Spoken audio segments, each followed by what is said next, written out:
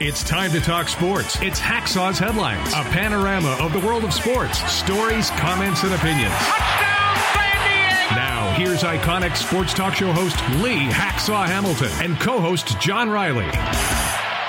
It's a Thursday up and down the West Coast. Who wants to talk sports? We do. Good afternoon, everyone. From our Dixieline Lumber and Home Center studios in San Diego, this is Lee Hacksaw Hamilton.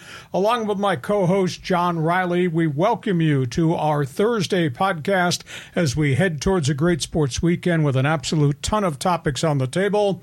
John, turn your oven on, preheat it to 350, stick your head in the oven. Ask me how you feel. Unbelievable. 97 degrees here.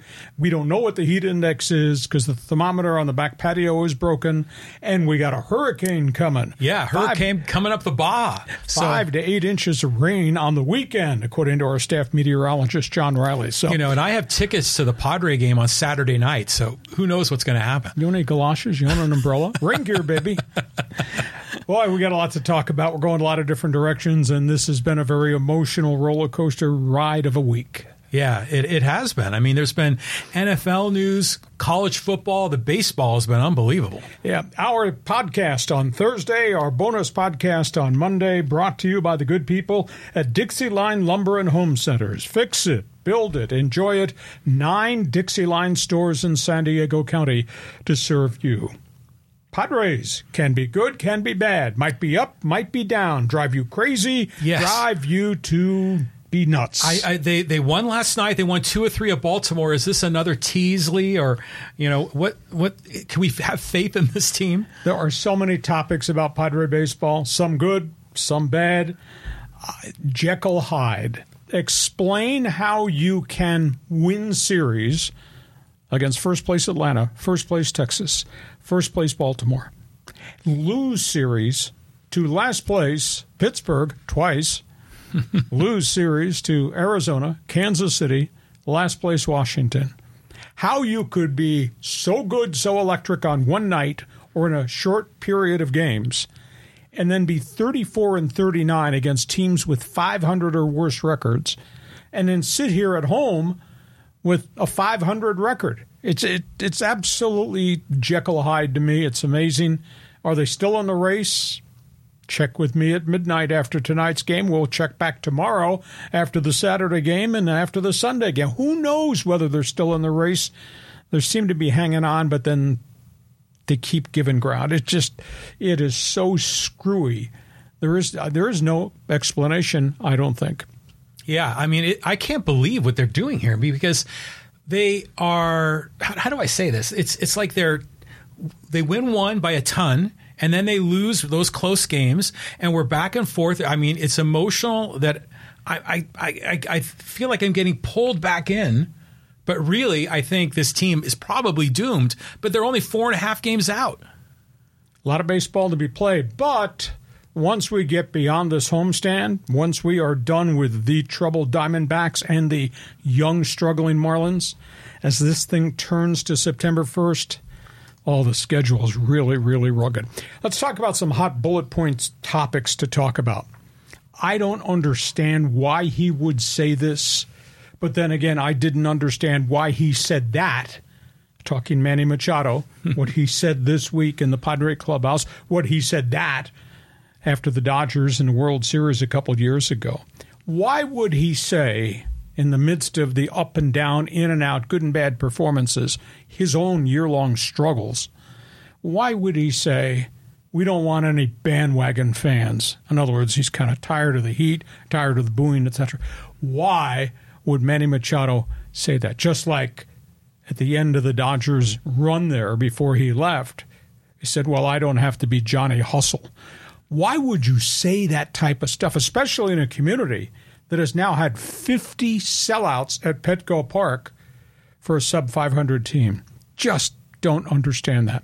Let's talk about El Nino, and I'm not talking about weather. I'm talking about, well, maybe I am, the hurricane on the base paths last night.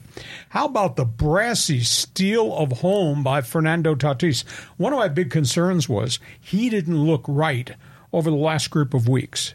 I mean, he had the stretch he hit 109, which was amazing. and I think he's been playing hurt. I think there's something going on. Either it's shoulder, fatigue, ribs. He has run into a bunch of walls. But then all of a sudden, he threw this light switch on, goes from first to third on a really bad pickoff throw, and then he kind of looked like Jackie Robinson at third base, dancing down the line, watching the pitcher not watching him. Boom, gone. Yes. Boom. Pitcher never even threw the ball. Catcher stood there dumbfounded. So did Juan Soto. So did everybody in the stadium. I mean, he just kind of edged his way down the path. We could kind of sense, is this going to happen? And then boom, he was gone. I mean, it was a phenomenal individual play. He plays like that, this team wins. I will say this, and this also links to Machado, and it probably links to Soto. John, they have played so many innings, so many at-bats. They never come out of the lineup. And the 162-game season is such a brutal grind. Bob Melvin. Well, I guess when the players play well, everything is okay, but I'll just ask this question. Here we have Josh Hader, elite closer. Josh Hader pitches 3 times in 12 days. And now, granted, Padres were behind the scoreboard. They don't ask him to go an extra inning when the guys in front of him all have really bloated ERAs right now. So that's the use of Hader and who you can trust in the bullpen. That becomes a discussion point with Melvin. You add into this, we have the kid catcher Luis Campusano. Please explain to me why this kid would have a couple of games where he'd have 4 base hits and not be in the lineup the next night. It's happened 3 times now. How is that possible? I understand you got Gary Sanchez, you're trying to get other guys going, but if the kid's hot, the kid ought to be in the lineup because you're running out of schedule. You need to win games any which way, and your kid catcher comes off a couple of 4-hit games, and he's not in the batting order the next night. And then the fans. I give the fans a lot of credit. They've put up with a lot of negativity and a lot of disappointment. And then there was this lady in the left field upper deck. Holds up a sign. Baseball terminology for DFA means? Release. Designated for? Assignment. Holds up a sign. Yeah. DFA-AJ. Harsh. Okay, it's coming. Fans have spoken. Anyhow, so those are some of the storylines with the Padres. Padres get the Diamondbacks, this 4-game series. Arizona is kind of wheezing. They get Miami in here after that. And then obviously the schedule is going to get tougher. So tell me, Jekyll, Hyde, pick a topic off the table, respond. You're all over the road on me, just like your team. Yeah, this team is unbelievable. So, love Tatis stealing home. Did you feel that energy? Oh. It was like when he was the kid that came up and was a 2019 season, and he was electric and just it changed the whole vibe in the stadium. That's the Fernando we want, and he's smiling and laughing, and it just brings everybody up. And the fans, it brings everybody up. Crazy. He should have run back out of the dugout with the sombrero on. Yeah, exactly. So where is that Fernando? Like, to your point, maybe he's been hurt. He just never seemed like that guy, but man, he flipped a switch, boom. The other comment, that I'll make is about Campusano. I agree with you. He is a really good hitter. And Sanchez had that grand slam, the first one of the year, earlier a couple of days ago. But it seems like those two are very good at being catcher DH flip-flop because who else you got? I mean, well, you had Choi, but that was for the acquisition. And then you got Garrett Cooper's got a couple of hits, but... And then Ben Gamble is kind of interesting, but, I think Campusano just bests them all. So unless Melvin is so reliant on that lefty-righty matchup thing, sometimes you just got to play the hot hand regardless of what side of the plate they swing from. And what do you think about DFA AJ? Yeah. Well, everyone's looking for a scapegoat, and I'll tell you what, AJ is no saint. He's made mistakes, but in my opinion, he's made way more good moves than bad.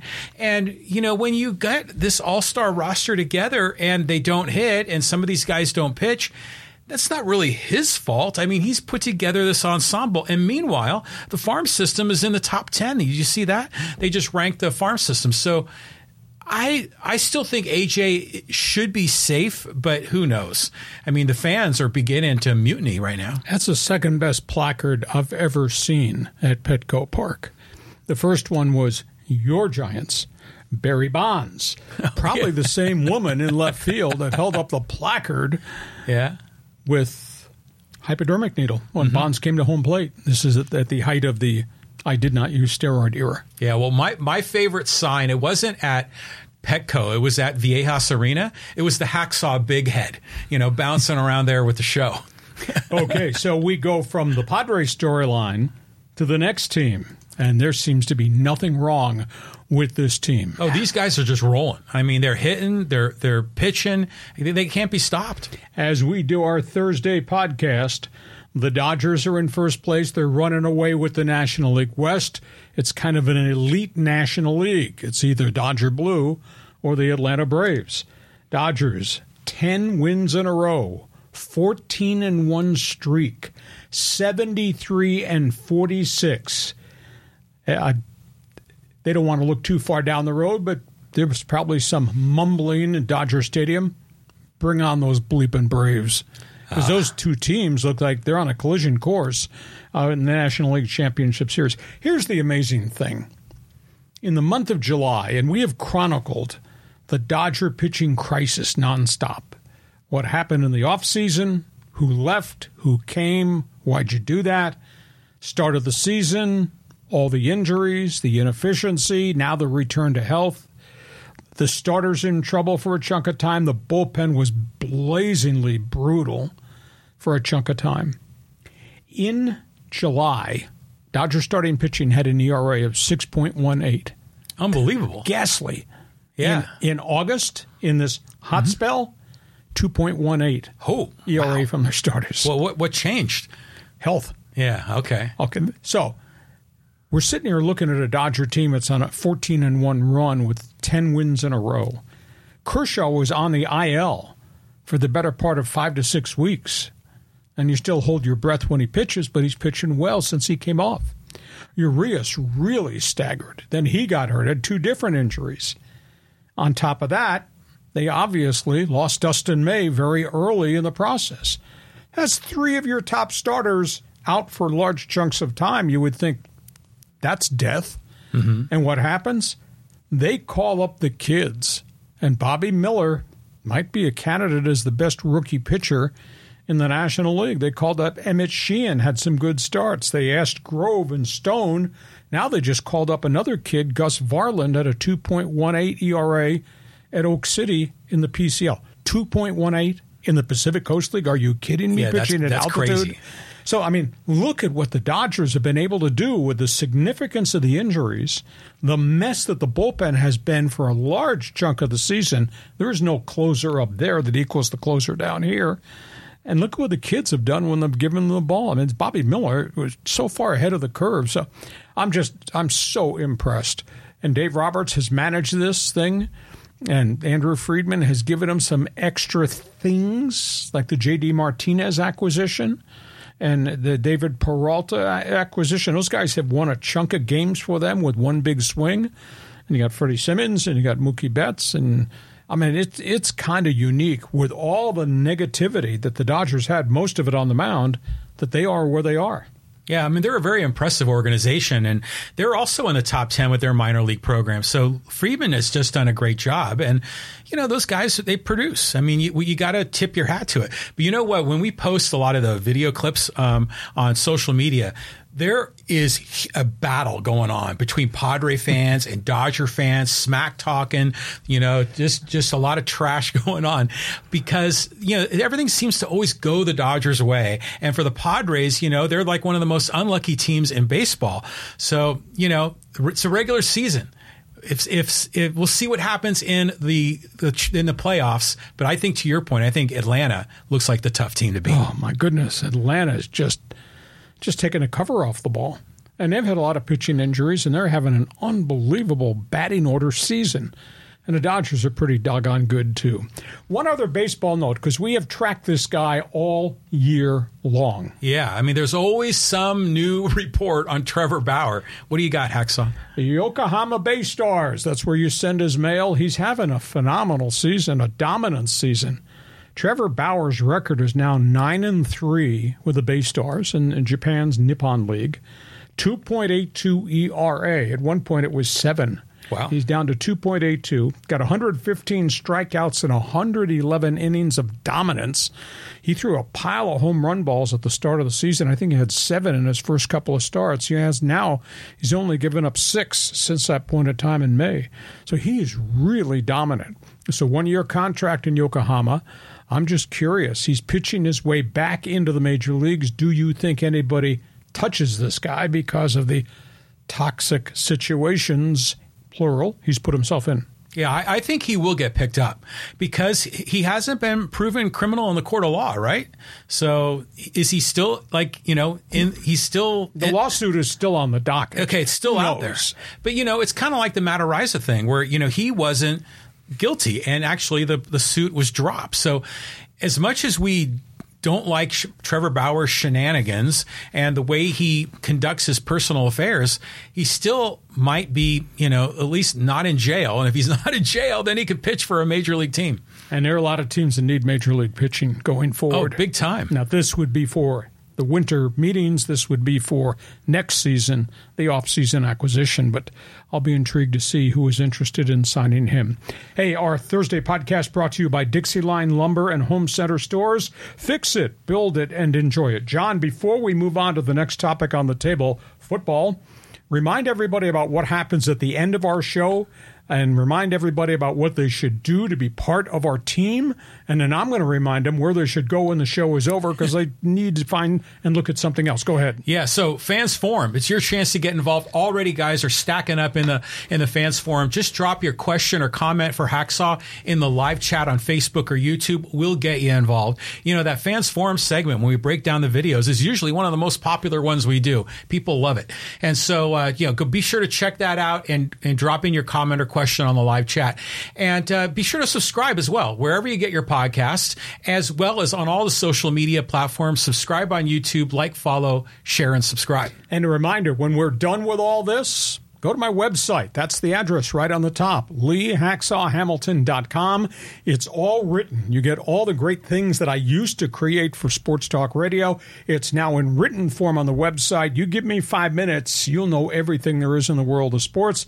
Best 15 minutes in sports radio, Hacksaw's Headlines, my One Man's Opinion column, and Hacksaw's Mini Poll. And a reminder, share with all your teammates what we do every day of the week on our podcast. Subscribe, give us a thumbs up, and since we don't have any friends, we'll take the 5-star rating if you want to give us that.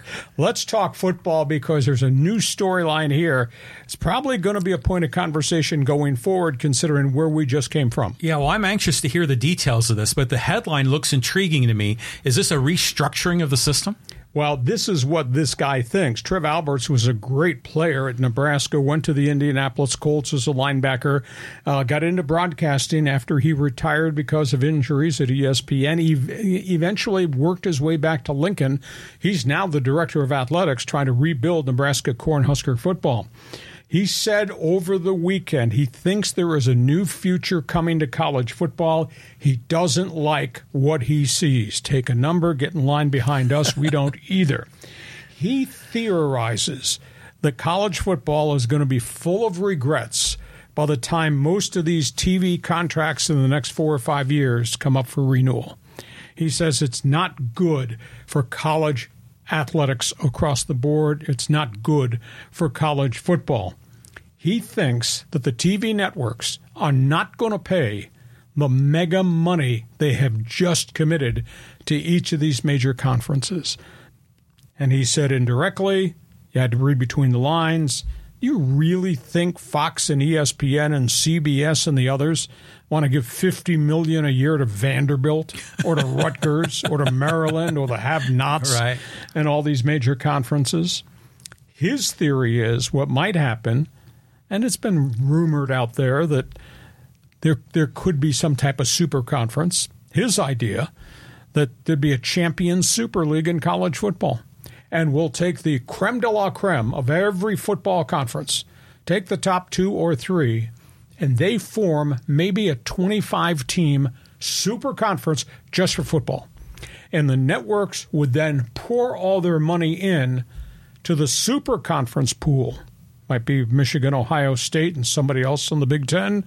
You know, a whole bunch of the marquee names, obviously, in the SEC. A couple of top ones in the ACC. A couple of big ones in the Big 12. Maybe the leader, whoever is left in whatever the Pac-4 becomes. But it would be a 25-team super conference. Then everybody else's sports, basketball down to the Olympic sports, would spin back to their former conference affiliation. You would play basketball in the ACC. Everybody would play college baseball in the SEC.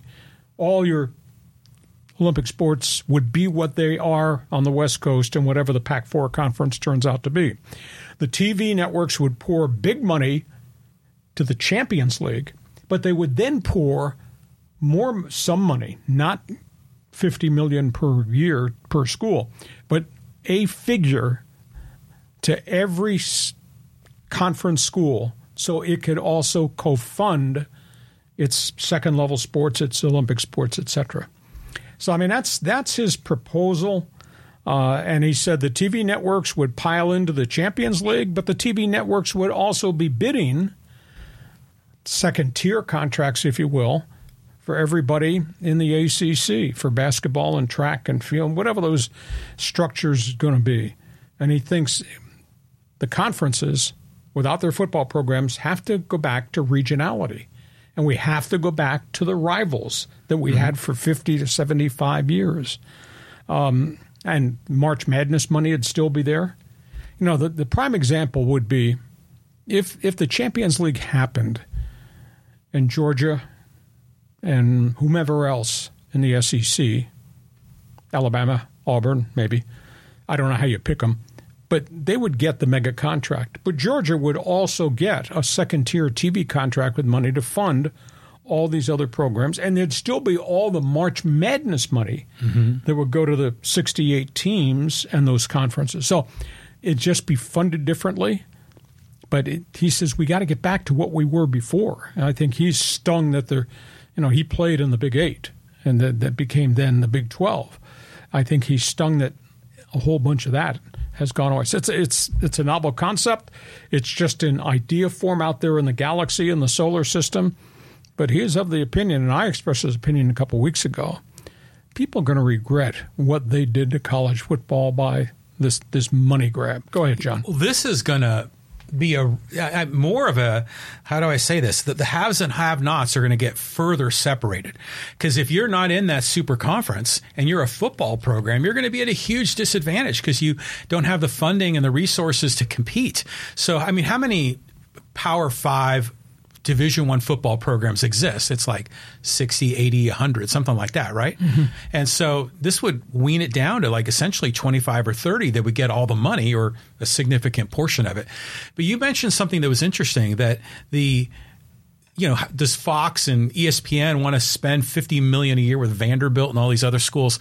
It does invite the question. We saw what happened with Bally Sports and the Padres, and that money went away. The revenue model is shifting. I wonder if it would ever come to a point where some of these big networks might have to renege a deal or demand to renegotiate it because the dollars and cents aren't there. Well, all the deals are funded by, quote, the big boys. Mm-hmm. They're not funded by the regional sports network and a little guy trying to play above his weight.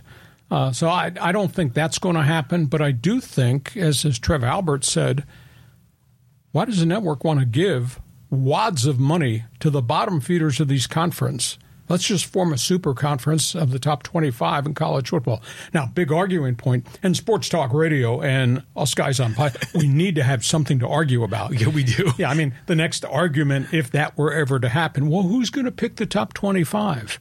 And what if their programs dip? Are you going to have relegation and boot them out and put somebody else in? Is there anybody that can earn their way in to, quote, the Champions League? Yeah, and then would only Power 5 conference schools get in, or would a Mountain West school be able to qualify? And then in the end, I think this is ultimately what the TV networks would prefer. You know, it's like the NFL. There's, 32 teams? This would be 25, 28 teams. It's going to be like a junior NFL league, and that would be perfect for them. And they can spread a little bit of money to the other programs, but I just see this as further dividing the haves and have-nots. But the other half half of this, of making all the other sports, keeping them regional, keeping the conferences together, that part makes sense. I haven't talked to anybody who's got linkage to UCLA or USC, including some big cigar alums. I haven't talked to anybody that really likes what the Bruins and the Trojans did in the middle of the night. Yeah. So we'll see. We'll see where this goes. Okay, from that, we got some NFL notes to talk about. Yeah, so let's go here. A little bit about the Steelers, the Lions. Well, we just came through the Pro Football Hall of Fame induction ceremonies. Eric Coryell has landed in Canton, and how cool that phrase was. Well, the committee that handles coaches and contributors just went through a vote yesterday, and they had a whole laundry list of contributors. That's where Coryell got into the hall from.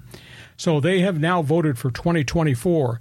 Buddy Parker, 1950s, 1960s, controversial coach, is going to be the representative in the contributor class for the Hall of Fame induction. A little bit surprised because they bypassed Mike Shanahan, who's won a bunch of Super Bowls, Tom Coughlin, who's won a couple, Marty Schottenheimer won 200 games in his career, Robert Kraft, who's created the Patriot Nation Empire. They bypassed a whole bunch of guys. Buddy Parker was an old-school 1950s guy when the Detroit Lions were really good. That was about the last time they were really good. He had Bobby Lane. He had Joe Schmidt. Old-time football fans will remember them. They won 2 championships in the old NFL. They played in the 3rd championship game, and they wound up losing to Cleveland. Then he left Detroit, went to Pittsburgh, and he rebuilt the Steelers, who had been down.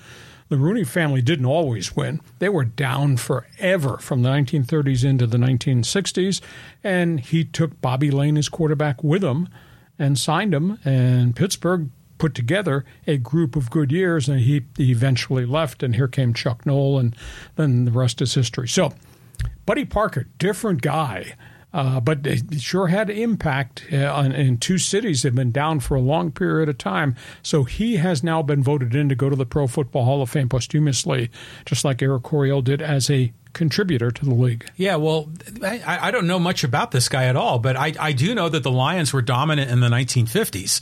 So if he was the architect of that, then yeah, he probably might be deserving. Was there something unique about the way he coached or his offensive game plan that made him special? Well, he was down the field. Bobby Lane was a Texas quarterback gambler. Just down the field, throw the freaking football, power running backs. And he took a bunch of the Detroit guys with him at that point in time as Detroit went into transition. Buddy Parker wound up in Pittsburgh, and Bobby Lane's there with John Henry Johnson and a guy by the name of Buddy Dial, a wide receiver, just chucking the ball down the field. So he was different. He did not have the massive impact that Eric Coryell had with his tree of coaches and his pages out of his playbook that everybody took.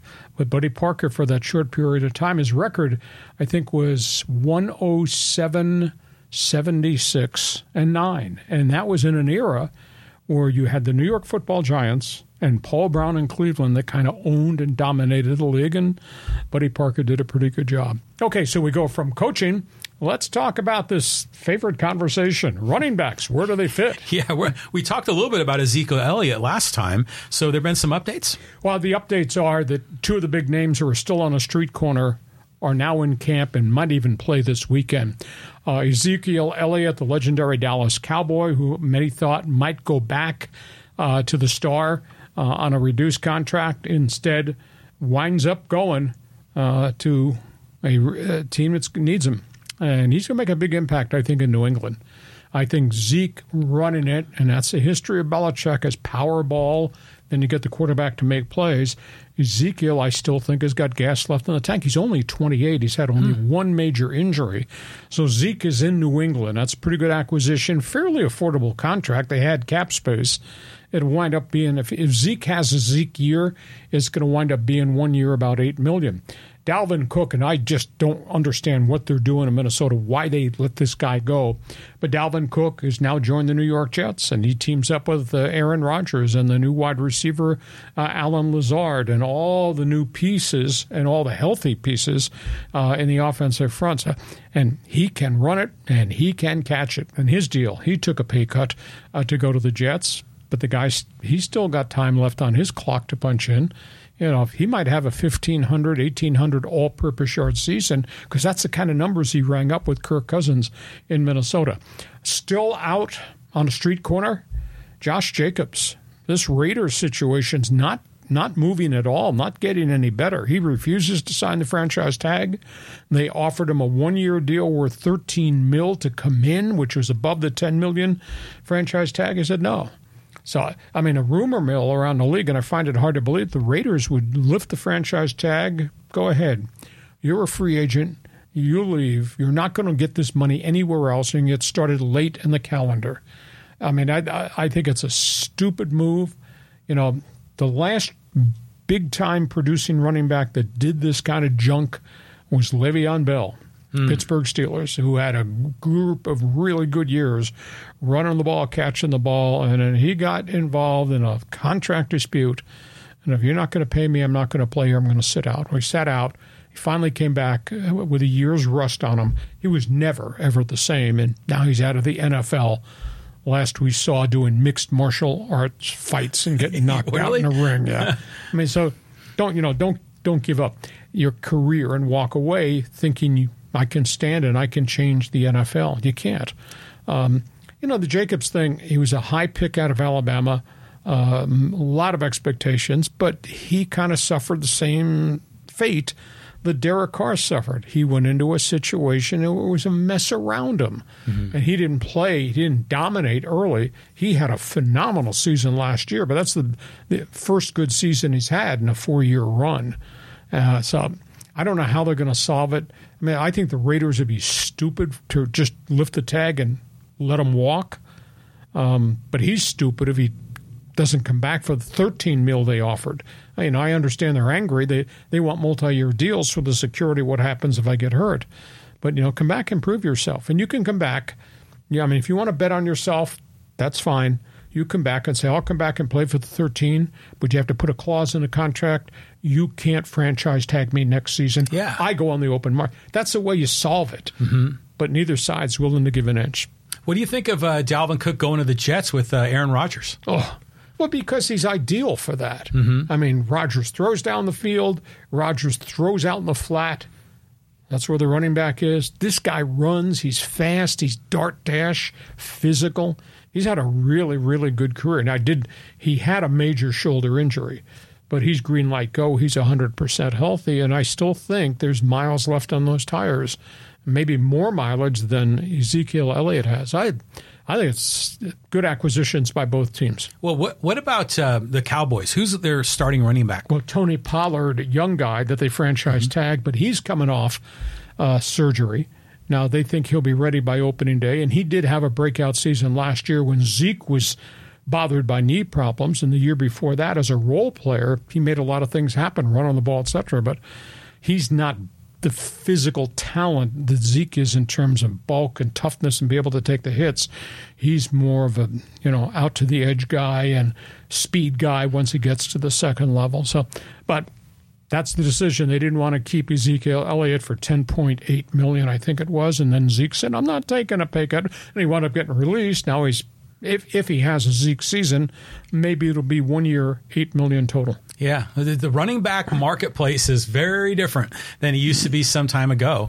They seem to be interchangeable pieces. Let's see what happens. On we go. The story we talked about last week, and every day there's a different angle to the story involving Michael Orr, former starting tackle, Baltimore Ravens, his attack on his former family, whether he was legally adopted, whether or not they took all the money that he was due. It's kind of a nasty, nasty story. Michael Orr, a week ago, filed a lawsuit against the family, the Toohey family of Memphis. If you ever saw the movie The Blind Side, it's a great football movie. It's quite a story. There's some Hollywood theatrics that are part of the movie that might not be part of the real story about Michael Orr. But the Pro Bowl tackle who played 9 years, I think he made $58 million for the Ravens and Carolina. A really nice career out of Ole Miss, and it's a heartwarming story if you watch the movie and you believe most of what's in the movie.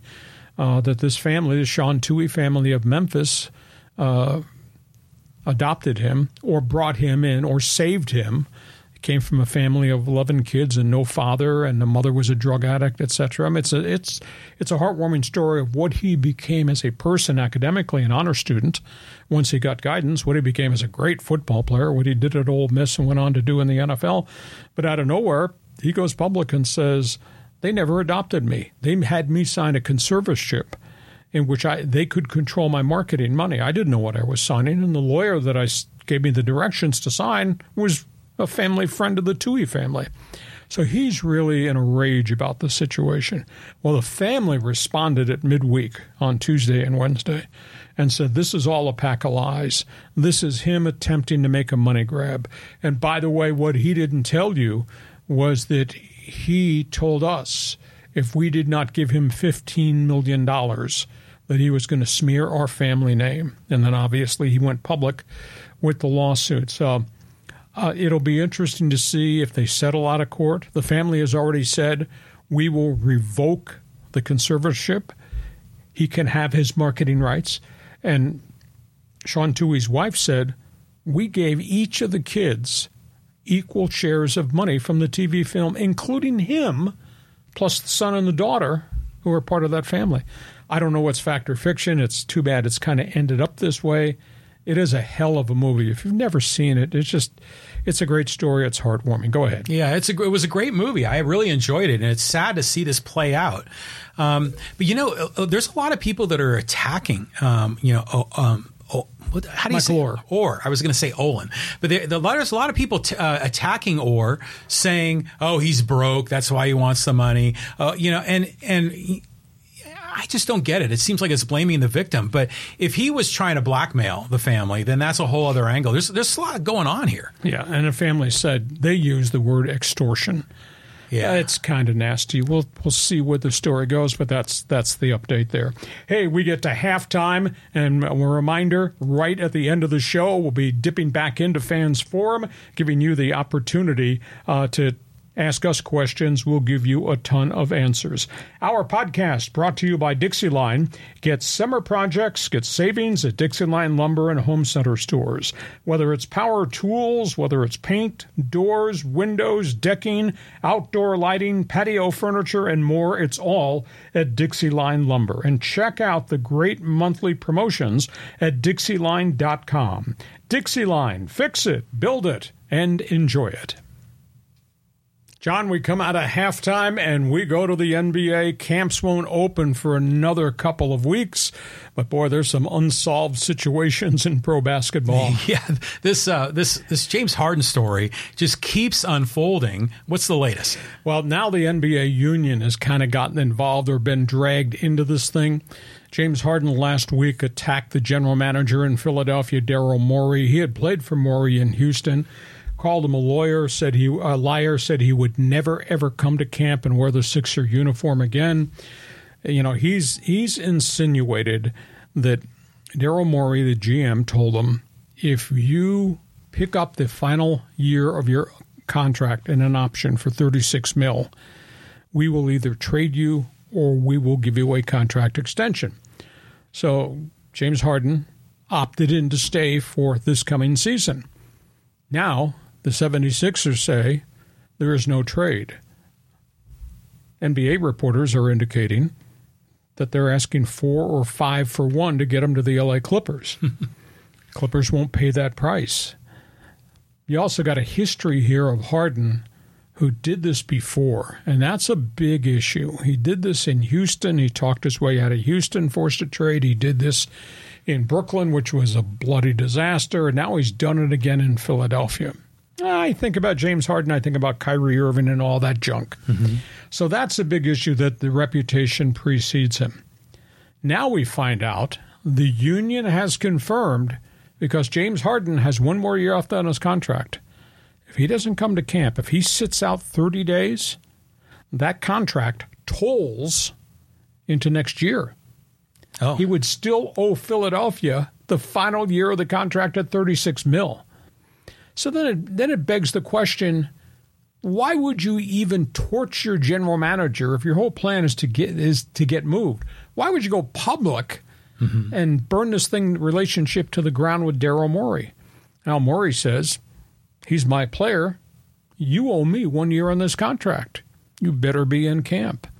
And now the union may have to invoke a $150,000 fine on James Harden, although when you're making $36 million, $1.50 is nickels and dimes, because there's a new part of the collective bargaining agreement. You can't go public demand a trade and tell the public what team you want to get traded to. Yeah. So all of a sudden he's got all this other stuff. And to make the situation worse, Daryl Morey watched as it disintegrated in Philadelphia last year. We're not giving him a max contract, giving him 5 more years at $50 million per season. At his age, 36 or so, declining skills. We got this personality issue on top of it. We got his baggage. No max contract, and they have made no gains at all about talking about any type of contract upgrade. And there's no trade to the LA Clippers, so he might be handling bags down at the airport in Philadelphia next. Why would he do this? Yeah, I mean, he's just self-destructing is what he's doing, and it makes you wonder about. He just never seems to be happy. I mean, what kind of a teammate must he be? I mean, he probably gets on the nerves of a lot of his teammates. As long as he has the ball.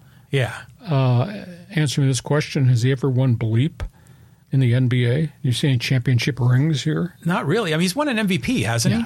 But he hasn't. It's not like LeBron that's trying to chase a championship. He just seems to always be escaping a bad situation because he doesn't like it. He's disgruntled.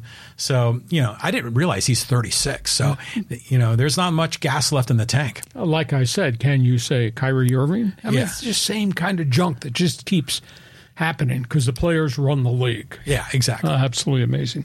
Let's go from basketball. Let's talk about hockey. It's quite a story. Yeah, this is always great when we talk hockey because we learn a lot about the sport as well as a lot of the legends in the game. This guy was a great defenseman in a very, very different era. He's just passed away. Bobby Baun, legendary Toronto Maple Leafs defenseman, passed away at the age of 86. Hockey Hall of Fame. He spent 17 years in the NHL. Think about that wear and tear factor. Played 14 years Toronto Maple Leafs, then went to the Detroit Red Wings. Former MVP of the Stanley Cup. He won 4 rings with the Maple Leafs in about an 8-year span. Wow. He was just kind of the anchor on the back end. His nickname was Hard Rock. He was, I mean, we're talking old school. 5'8", 5'9", built like a cement block, and just you could not get in front of the net. He was just great. And he just passed away at the age of 86. And in Toronto, because that era of the Maple Leafs, that's the last time they won the bloody Stanley Cup, was 1967, and Bobby Baun was part of that. They're mourning the passing. He was a really great gentleman, but that was a different era. But think about that. And here's the asterisk to his history of stats. At the end of his career, he played in the Stanley Cup Finals with the Red Wings on a broken ankle. Oh my God! And that was before he got hit by a shot, and he just it got numb, and they taped it up. He played the whole series with a fractured ankle, never came out of the lineup, and they were real men back then. Yeah, well, they were real men, and they didn't wear much protective gear either. So, I mean, did you get a chance to see him play in person? I saw him on TV right at the end of his career, but I've known a lot of people. I know people who played with him, and I mean, the Maple Leafs in that era with Davey Keon, Hall of Famer, and Frank Mahovlich, Hall of Famer. They were a great, great team, but boy, he was old school. Old school, baby. But I just love seeing like these guys from a different era, and they're stud athletes, but just back in their day. Okay, let's talk soccer because there's a lot of different layers of stories here to talk about. Yeah, it looks like the hammer dropped. Yeah, the coach of Team USA is gone, Vlatko and Donanovsky. He failed in the Olympics with Team USA. Then he failed in the World Cup with Team USA. A lot of controversy follows him. He took a program that had done really well under the prior coach, Jill Ellis, and they failed to win. You can use excuses or explanations. Well, team in transition. It was one of the youngest rosters Team USA's ever had. You can use the explanation that he was trying to build formations and breakout patterns to the talents of all the really young, skilled people they have. Sophia Smith, Brittany Rodman, etc. But at the end of the day, he's responsible for formations, the game plan. He's responsible for the substitutions. He's responsible for why did you move this, change this player's position, and make her play something different in the World Cup games. They scored only 4 goals in 4 games, 3 of them against an overwhelmed Vietnam team. They went 1-1-2, got to the knockout round against Sweden and got knocked out. I watched all those games in the middle of the night, and I thought, yeah, it's frustrating. They did not score goals. They had a lot of opportunities, but all their young players were the ones who were taking the shots, and they were hitting crossbars and hitting post and getting shots blocked point blank right in front. They just could not put the ball behind the net. So he gets gassed. I think the bigger story is that his international record with Team USA was only 3-5-2. He won only 3 of the 10 games with a program that was back-to-back World Cup champion 2 straight times. Where do they go from here? This is going to be interesting because this is marquee job. There's no doubt that Team USA has resources and assets and great, great young talent. Where do they go? They supposedly want to talk to Serena Weigman, who is the head coach of the team that's going to play Sunday in the championship. She's from England. She's really good. The English Federation says, no, she has a contract through 2025. We're not going to let you talk to her. There's talk about the coach that put Team Canada into the knockout round, and then they finally got eliminated. Bev Priestman. She's done a really good job with virtually no resources at all. Interesting name, Free Spirit. His name is Graham Potter. He coached for Chelsea. He's had 2 different jobs in the English Premier League. Very aggressive guy, very dynamic guy in terms of formations, wants to push the ball up the pitch. Graham Potter's going to get some consideration. And one other name that's just surfaced, and contract is up, and this is really interesting. His name is Peter Gerhardsson. He's the head coach of Sweden. Sweden, of course, got into the knockout round and finally got knocked out, but Sweden's the one that took Team USA down. It's a marquee job, and there'll be a lot more names that will surface. The head coach from England, Weigman, is really, really good. So they'll probably do something different, but I don't think the cupboard is empty by any stretch. I do think they need a different personality and a different leader, and whether that's an American or whether that's a Euro, they just have to build a program that's going to play to the Sophia Smiths and the Rodmans of the world, because all these girls are going to come back without maybe 2 or 3 of the great veterans who have now retired. Yeah, well, I think we expected this to happen because this is what always happens in the World Cup. It's like the Black Monday, the day after they get jettisoned. But it's interesting that you brought up a lot of alternative coaches that are already national coaches. It makes you wonder, what about some of the professional coaches here in the United States, or even some of the top collegiate coaches? Is this like way above their pay grade? No, not really. There's a coach by the name of Jesse March. I think it was with New York Red Bull and also coached in the English League. There's a coach in Colorado in MLS that I think is going to get some consideration too. But when you have a chance to get a marquee coach from a World Cup program that has all that experience, has been there, built it, and done it, I think you make a run. And there's no doubt that, Team USA's got a lot more resources to make available than they do in England or Hungary or Poland or wherever else. So that'll be fascinating. The hire's not going to come in the next 15 minutes, I guarantee you that. So it was time, and I usually don't call for coaches to be fired, but I just did not understand what Vlatko was doing with first of all, substitution patterns, and then moving people around at midfield and at fullback, which made no sense to me, and why you're not starting some people and you're bringing them off the bench, and why some games you didn't bring anybody off the bench when you obviously needed a boost. I mean, you go 4 games and score only 4 goals with the defending champion. Not good. Yeah, there was a lot of criticism thrown around, for sure. So, yeah, turn the page. Let's see what's next. Okay, and what is next is going to come at 3 o'clock Sunday morning, our time. This is going to be cool. England, Spain, the finale of the Women's World Cup down under in Australia. You know, if you look in the rear view mirror right now, look who's gone. Japan sent home. Many people thought that was the side that was going to win this. Sweden, who had pulled all these upsets, gone. Germany kind of invented the game, gone. France, gone.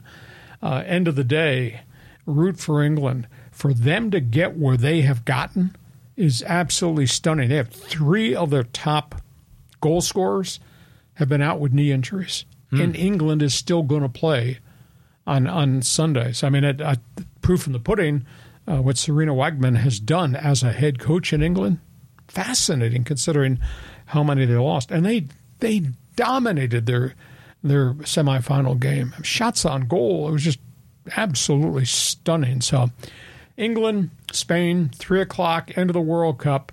I'm rooting for England because I like everybody in London. Yeah. Isn't it neat, too, when two nations face off that historically used to be at war with each other centuries ago, and now they're facing off in the finals. But let me ask you, Lee, do you know that do the people in England and in London, or even the people in Madrid and Spain, are they fired up for this? Are they as excited for the Women's World Cup as they are for the men? The common thought is that the pubs will not close on Sunday night. They'll just transition into Sunday morning. Okay. And watch the game. Yeah, they're obviously the English Premier League it just started. The season just started, and that grabs all the attention. But for this 3-hour window on Sunday, yeah, everybody will be watching and rooting for the Lioness. Yeah, right on. Because they beat the Matildas. They beat Australia, in which was a real surprise because everybody in that stadium was rooting for the Aussies. So it's been great. So we have covered a lot of topics on the table. Time now to peek inside Fans Forum, brought to you by Dixie Line.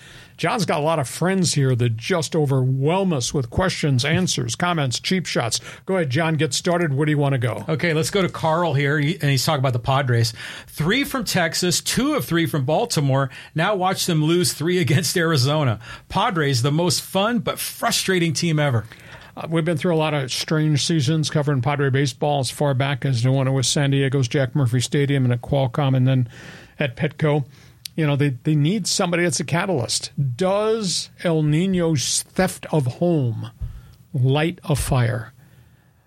Might be, but tonight they're facing the only legitimate frontline starting pitcher that Arizona's got in Zach Gallen in this Thursday night game, who's 12-5 and just beat him. Has beaten him a couple times this season. So we'll see if the Padres can build on this. I think, I said last week they needed a streak. If they're going to climb back into this thing, they needed a big streak. Well, what better way to have a streak than do it against Arizona, which was skidding? And then obviously Baltimore's really young, and I think the Orioles got overwhelmed out here. And then you get Miami coming in here, and Miami's a really young team with a really young pitching staff. So they're feeling a little bit of the heat of this pennant race too. They're not playing the same. So there could be a streak right here. Does Fernando doing what he did, the dash to home plate, does it change everything as it relates to that dugout, that clubhouse? They need to get aggressive. They really do, because if you're aggressive, then maybe you manufacture some runs along the way. Well, they're going to have to score a lot of runs because Rich Hill is pitching for the Padres, and you're not sure what you're going to get. You'd probably be lucky if he gets through 3 innings. I mean, thank goodness the Arizona Diamondbacks are a bunch of mashers, so maybe he can figure out a way to trick them. But this pitching matchup looks very lopsided tonight. 11.79 ERA since the trade from the Pirates. So, and like we said at the onset of the show, this is Jekyll, this is Hyde. How the hell can you beat all these first-place teams and take these series against these teams and then lose these series to the Pirates twice, Kansas City, Washington, and Arizona? Next question. Okay, let's go here. Another Padre comment from John. He says, one thing about A.J. Preller, he's given the Padres some hope and something to cheer for during some dark times in San Diego. When the Chargers applied to leave town in 2015, he was the rock star GM. He's made a lot of bold moves, and we have talked extensively about, damn, you traded the farm system away twice. And we've talked about the length of the contracts he's giving. But, at the end of the day, his theory works. Boots on the ground everywhere. Ha-Seong Kim, he might be as popular, if not the most popular player. And they went out and found him, and they scouted him, and they outbid other people, and they convinced him to come play for us. Now they got to re-sign him. But, Ha-Seong Kim, you look at Nick Martinez. They went out and they scouted this guy, and they said, this guy has now found a way to pitch. He was doing it in Japan. He's been pretty trustworthy for a year and a half for the most part. So, if you go through the roster, there are acquisitions. Gary Sanchez had been dumped by, 3 or 4 teams since he had the great start with the Yankees. They saw something in this guy. They thought he can catch, he'll throw guys out, and by the way, he'll hit some bombs. He has hit a hell of a lot of bombs, 16 home runs, I think. Yeah. A chunk of them at Petco Park. So, give AJ credit for, quote, boots on the ground and finding players. Not all of them have worked out. There's a whole pile of them that have failed, and he's traded a whole bunch of them away. But that's what kind of stunned me when I saw that sign, DFA-AJ. Yeah. I'm not on board with that. I'm one of the guys that thinks that he should remain. In order to improve, you have to take risks. And a lot of those deals, he got rid of some good talent, and some of the ones didn't turn out. But overall, I like what he's doing. Did you see that now the Padres have 2 top 10 guys in the minor leagues? Mm-hmm. So it's Salas and Merrill. And now they've been playing Merrill on every one of the infield positions and in the corner outfield. So he might be coming up here pretty quick, maybe next year, right? There's no doubt that further down the farm system, from Fort Wayne through San Antonio back to Lake Elsinore, there's probably 8 or 9 kids that are doing really well. Only thing I'll caution you, because we've always been dragged into this trap of, my God, look at what this guy's doing. Well, that's 3,000 miles away from being in the major leagues at Petco Park, and not a lot of them have gotten there and, quote, done it. But they've stockpiled a lot of kids at the lower end of the farm system, so there's this next wave. Some might get here within a year and a half. There'll be more coming, and they're going to need it because these guys are going to have a lot of mileage on them. I don't know where Yu Darvish is going to be in 15 months, and who knows whether Blake Snell comes back. And, Manny's Manny and Bogart's, and they got some of those guys are going to have a significant amount of age. So the next wave is there, which means that AJ has done a good job finding more talent, but they're not deliverable at Petco Park a week from Friday, I guarantee you that. Yeah, they have a ways to go. Next question here. This is from Joey. That's right. Blue heaven on earth. Dodgers smash the Padres across the board. Don't be afraid to pile on. Just go ahead and offend everybody in San Diego. No, they've done a great job. I mean, I went back and did some research on Dave Roberts' career record as manager of the Dodgers. He's got a higher winning percentage than the 2 greatest Dodger managers, Walter Alston and Tommy Lasorda. I mean, Dave Roberts is like 741 wins, I think, in his career. All these division titles, 1 World Series. Can it be critiqued? Sure, he can be critiqued. He's made a bunch of mistakes mishandling the pitching staff in postseason. But Dodgers as an organization it's a really special place. And you may dislike Dodger Blue. That's okay. That's your choice. I respect Dodger Blue because of the heritage of the franchise. Back to when I was a little kid, that was the first major league game my dad ever took me to see, the Dodgers against the old St. Louis Cardinals at Ebbets Field. I didn't like the Dodgers, but as I came out here and I worked more and I interacted with everybody in baseball, I really respect the organization. I think they have a phenomenal job, and they spend money, and they've always spent money, and they've always drawn 4 million fans, and Dodger Stadium's kind of a unique place. We got a great situation here with this owner, that ballpark, the gas lamp quarter, the prices of tequila that you had last Friday. So, I mean, we got a great thing going here, too. But let's, respect the Dodgers, and the flip side, respect what the Padres have become for this short window. Yeah, I started following baseball as a youngster in the early 70s, growing up as a Giants fan. And so, right away, it's like it's preached to you like religion that you don't like the Dodgers. And the Dodgers would always kick the Giants around in the 70s. And then they've gone on winning. And it's interesting to hear when people talk about the old Brooklyn Dodgers and how they suffered for so long, lovable losers, because for my lifetime, they've always been really good or at least above average. They've been phenomenal. I mean, everything changed, obviously, with the arrival, and this is old history, the arrival of Branch Rickey. But you people sitting at home, Google Branch Rickey, and just look at all the things that he did as it relates to not just Jackie Robinson, but farm systems and win, because he did it in St. Louis, and he brought that blueprint to the old Ebbets Field when the Dodgers were just terrible, and what he made the Dodgers into. So now there's great history and there's great tradition, and it's a special place. Peter O'Malley was one tremendous gentleman. I did not like Walter O'Malley because he took the Dodgers out of Brooklyn and moved them to L.A. in a, quote, money grab. But great franchise. Okay. Would you like Fernando's retirement for his number? Oh, yeah. And there's big debate whether Fernando should be on the Hall of Fame.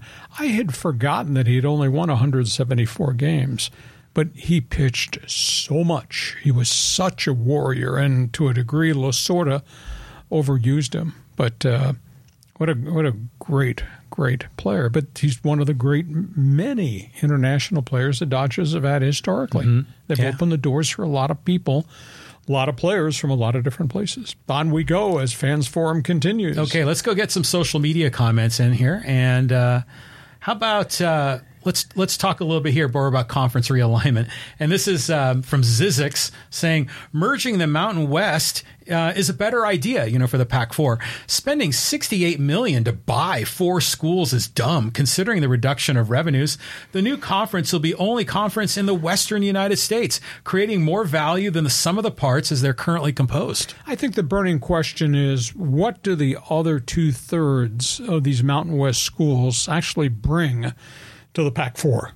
That's a burning question, because you're not going to have the same conference. It's not going to be equal to what the Pac-12 was. I mean, there's nobody at the bottom end of the Mountain West that you can say is equal to Arizona State or Arizona.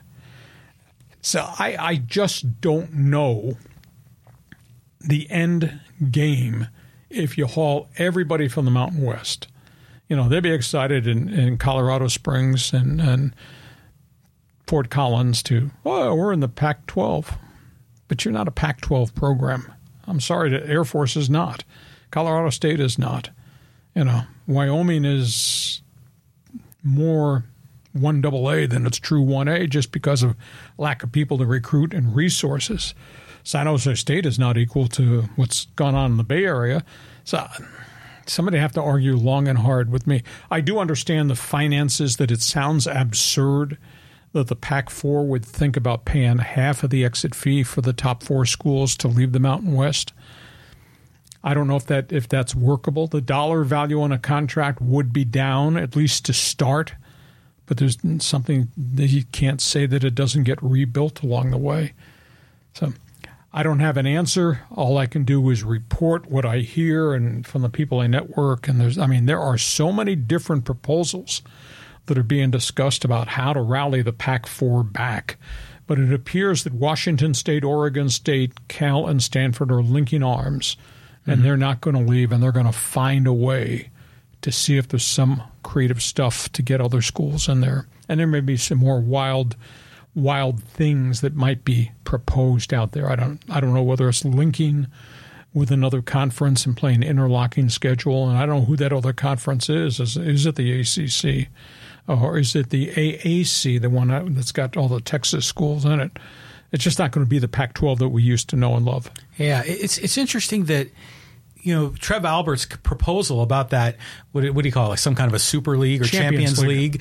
Because it's really football is driving all of this. And for all the rest of the sports, have you ever seen a map of the United States where they show the logos of all the colleges, D1 around the United States?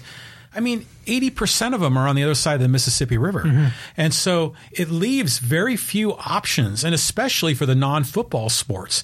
So I don't know what they're going to do here, but it just seems natural. There's got to be some way to bring the Mountain West together, and hopefully they can retain that Power 5 level so they can qualify for the big money. Well, they've got 12 months because everybody's in the final year of their Pac-12 TV contract this year. It'll be such a lame duck year with such mixed emotions. Oregon State does not really want to play Oregon, and that Civil War game is going to be brutal. And the Apple Cup game, Washington State. I think there'll be a few people pissed off about that. Yeah, for sure. Yeah, and so it's going to be a different time. They got 12 months to come up with a formula that will work. But the problem is there's not a lot of people out there that you can go choose from. Okay, let's move on. Let's, how about this comment here about Bill Belichick? I thought this was good. It says, don't forget, Belichick had no success pre-Tom Brady either. It's almost as if he's isn't as great as people say. Well, I think he's a great defensive coach, and he's just got a philosophy of the type of player that he must have to make his program work. And he didn't do well in Cleveland early, and he wound up getting fired as the coach of the then Cleveland Browns, and then went back and he became a coordinator again from where he had been before with Parcells, and then he wound up going, and they hit the jackpot on Tom Brady. His record, since Brady left, I think is 24-25. Yeah. So the question is he a great coach? Well, I don't have Brady anymore. But, his record is not 18-38. Right. And the NFL's a tough place to win. But he's cut from a different cloth. I enjoyed interviewing him a couple times. I interviewed him. He can really be obstinate. I understand that. He is what he's going to be, and that you just have to accept what he is. But I think he's a great defensive coach. And I think it takes a special type of guy intellectually to play what they play defensively. I remember asking Rodney Harrison and Junior Seau, who, of course, were with him at the end of their careers, and I said, what was it like? He said, well, you can't imagine what it was like. Just in terms of the intellect and the knowledge and the preparation and the pressure. They run it very differently in Foxborough. So, but he is 24-25 post Tom Brady. So all the Belichick haters in the AFC East are popping a shot at him. Well, I mean, he must have always been a bright light, right? Because he had the opportunity to be the head coach with Cleveland and with the Jets, right? Mm-hmm. So he's had all these opportunities, and finally he got the players to make it work. But he just seems like a curmudgeon to me, And he still wears the ripped sweatshirt, and he has those one-word answer press conferences, and he's a character. Yeah, his dad was a coach at Navy, and that's where he came out of, that environment. And he went to small Ivy League type schools in New England. So he's a really smart guy. But he's 24-25 without Tom Brady, and everybody in Buffalo now they're paying him back for decades of anger and anguish. And Aaron Rodgers and the Jets are going to try to do the same doggone thing. And Miami wants to repay a few loans too in Foxborough. So. Things have been tough. Couple questions. Go ahead. Fire Okay, here we go. Let's. This is a comment that we were talking about before about Congress getting involved with college sports, and it says Congress has never fixed anything. Makes matters worse. Do what Europe does. Take sports out of college control. Make them private entity club sports with their own private governing body. Let colleges be about education. The clubs can be associated with colleges for extracurricular activities and college spirit. This will never happen because it's always about the money. Is he allowed to drink before he sends us those questions? It's a nice concept. It would never, ever happen. There'd be a revolt in America over that if you tried to change college football. But this thing is so out of control. And I think this new structure of what has been proposed with Joe Manchin from West Virginia and Tommy Tuberville, the former coach, who's now in Mississippi, I think the structure of this new NIL is going to be put in place, and Congress is going to give the NCAA antitrust exemptions, which allows them to run this thing very differently. So I think the transfer portal is going to change within a year, and I bet a year from now, as we do our podcast, you're going to see some changes also in the structure of how the NIL operates, and everybody will play by the same rule book. There's a ton of money that's being shelled out at Texas A&M and at Florida and some of these ACC places like Clemson or Georgia. Everybody's going to operate with the same pool of money in terms of distribution, and that'll be part of the new congressional NCAA blueprint that they're working on right now. Because what we have right now, I think, is destructive. Look at the end result. Look at where we've gone in the last 2 years in college athletics. Look at where we are now in the last 2 weeks since Black Friday in the Pac-12.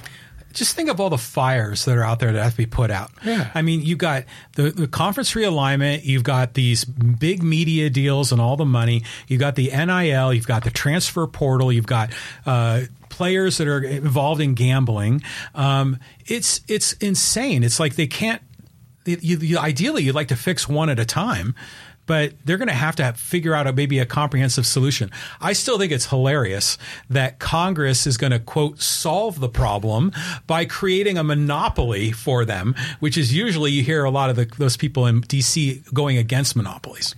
Shall be fascinating, but I do believe there will be a new blueprint that will be put in place. You got one more you want to fire away here? Okay, let's take this Aztec comment. It's kind of brutal, but this is about comment about the program this year. Every coach went through COVID, so no excuses. This team is manure and soon off to the FCS because they thought they were elite, and now no conference wants their drama. Oh, my goodness. Just feel free to pile on Brady Hoke. That's okay. I think last year was a one-off. I think he's learned some things about dealing with crisis situations. But, you know, and I thought often about this, and we'll have this another topic another time. You think about how hard it was to be a director of athletics for J.D. Wicker, how hard it has been on Brady. With the COVID mess, the fact that they had to go on the road for 2 full years to play all road games and nobody followed them. Then all of a sudden they get ambushed by the NIL. And the true reality is they don't have the money to compete for recruits in the NIL any longer, not to the dimensions that Pac-4 or Big 12, obviously SEC, the kind of money that they're shoveling at guys. And because of the lack of leadership from the NCAA, players are getting tampered with. That's how they lost their NFL tackle, Josh Simmons, who winds up going to Ohio State. So they've come through a lot of adversity. And, you know, the COVID testing thing, you could go to bed with a team and wake up the next morning and half your team would be sick and test positive. And they went through some of that trauma. And I understand that a lot of other people did too. So they've had a real tough run. And the community has just kind of stepped back. I mean, it is stunning. Their opening game is against Ohio U. There are 11,000 unsold tickets in that shiny new stadium, have been not sold. And the community has not put its arms around the football program like it has the basketball program, which stuns me because they play a great home schedule. Holy cow. They're going to be a player in the conference if this quarterback is what I think this quarterback is, and Brady's got all these players playing his defense, which is so radically different. I think they'll have a bounce-back season, but it's not the Pac-12, and it's not the big time. It is, quote, group of 5. But that doesn't mean it can't be good, does it? And they have been good for such an long period of time. And what Brady did to flip it, what Rocky Long did to push it on, what Brady did getting back here is different than it had been done forever, going all the way back to the odd good years they had with Al Luginbill, and prior to that, obviously, with Claude Gilbert and Don Coryell. So it is what it is. I think it's a good conference. I like the coaches. They got good kids in the program. They don't have a big criminal element of problems there, despite what happened to the punt god, Matt Arise, and the bad decision he made. And they have a new stadium, and their leadership has really come through some really, really tough times. So I'm signing the memo that these are honorable guys, support them. Yeah, well, remember when, to your point, you said when Rocky Long was there and the program was growing, this is before COVID, before they were playing in Carson. That was the one city, one team. That was their big theme. And boy, you could feel the community starting to kind of come, to support them. But they were still playing at the old Qualcomm Stadium. And, that place was like a funky shell. It never felt right. I'm of the opinion that if they can start winning again, then in this new stadium, I think they can light a fire there, because I think we're hungry for football in San Diego. We're hungry for a champion. We're already on board with the basketball program. So there's an opportunity here that I think Brady Hoke and his guys can really strike gold if they have a great year this year. And if they get dragged into the Pac-12 or the Pac-4, whatever the expansion league is called, it'll be kind of cool because that'll be a new experience. But they got to win this season. Hey, we hope you've enjoyed our Thursday podcast brought to you by Dixie Line Lumber and Home Centers. Fix it, build it, you will enjoy it. We thank you for being part of our get-together. John, have yourself a great sports weekend. I hope we're talking about the team being back in the wild card race for sure by the time we get together with the Bonus Monday coverage. Yeah, let's get out the brooms and hope for a sweep. Thanks for being with us. Have yourself a great sports weekend. We will see you on Monday on Hacksaw's Headlines. Join us again for Hacksaw's Headlines on YouTube, Facebook, and Twitter. And find the audio version on your favorite podcast app. Touchdown, San Diego! For more content, go to LeeHacksawHamilton.com.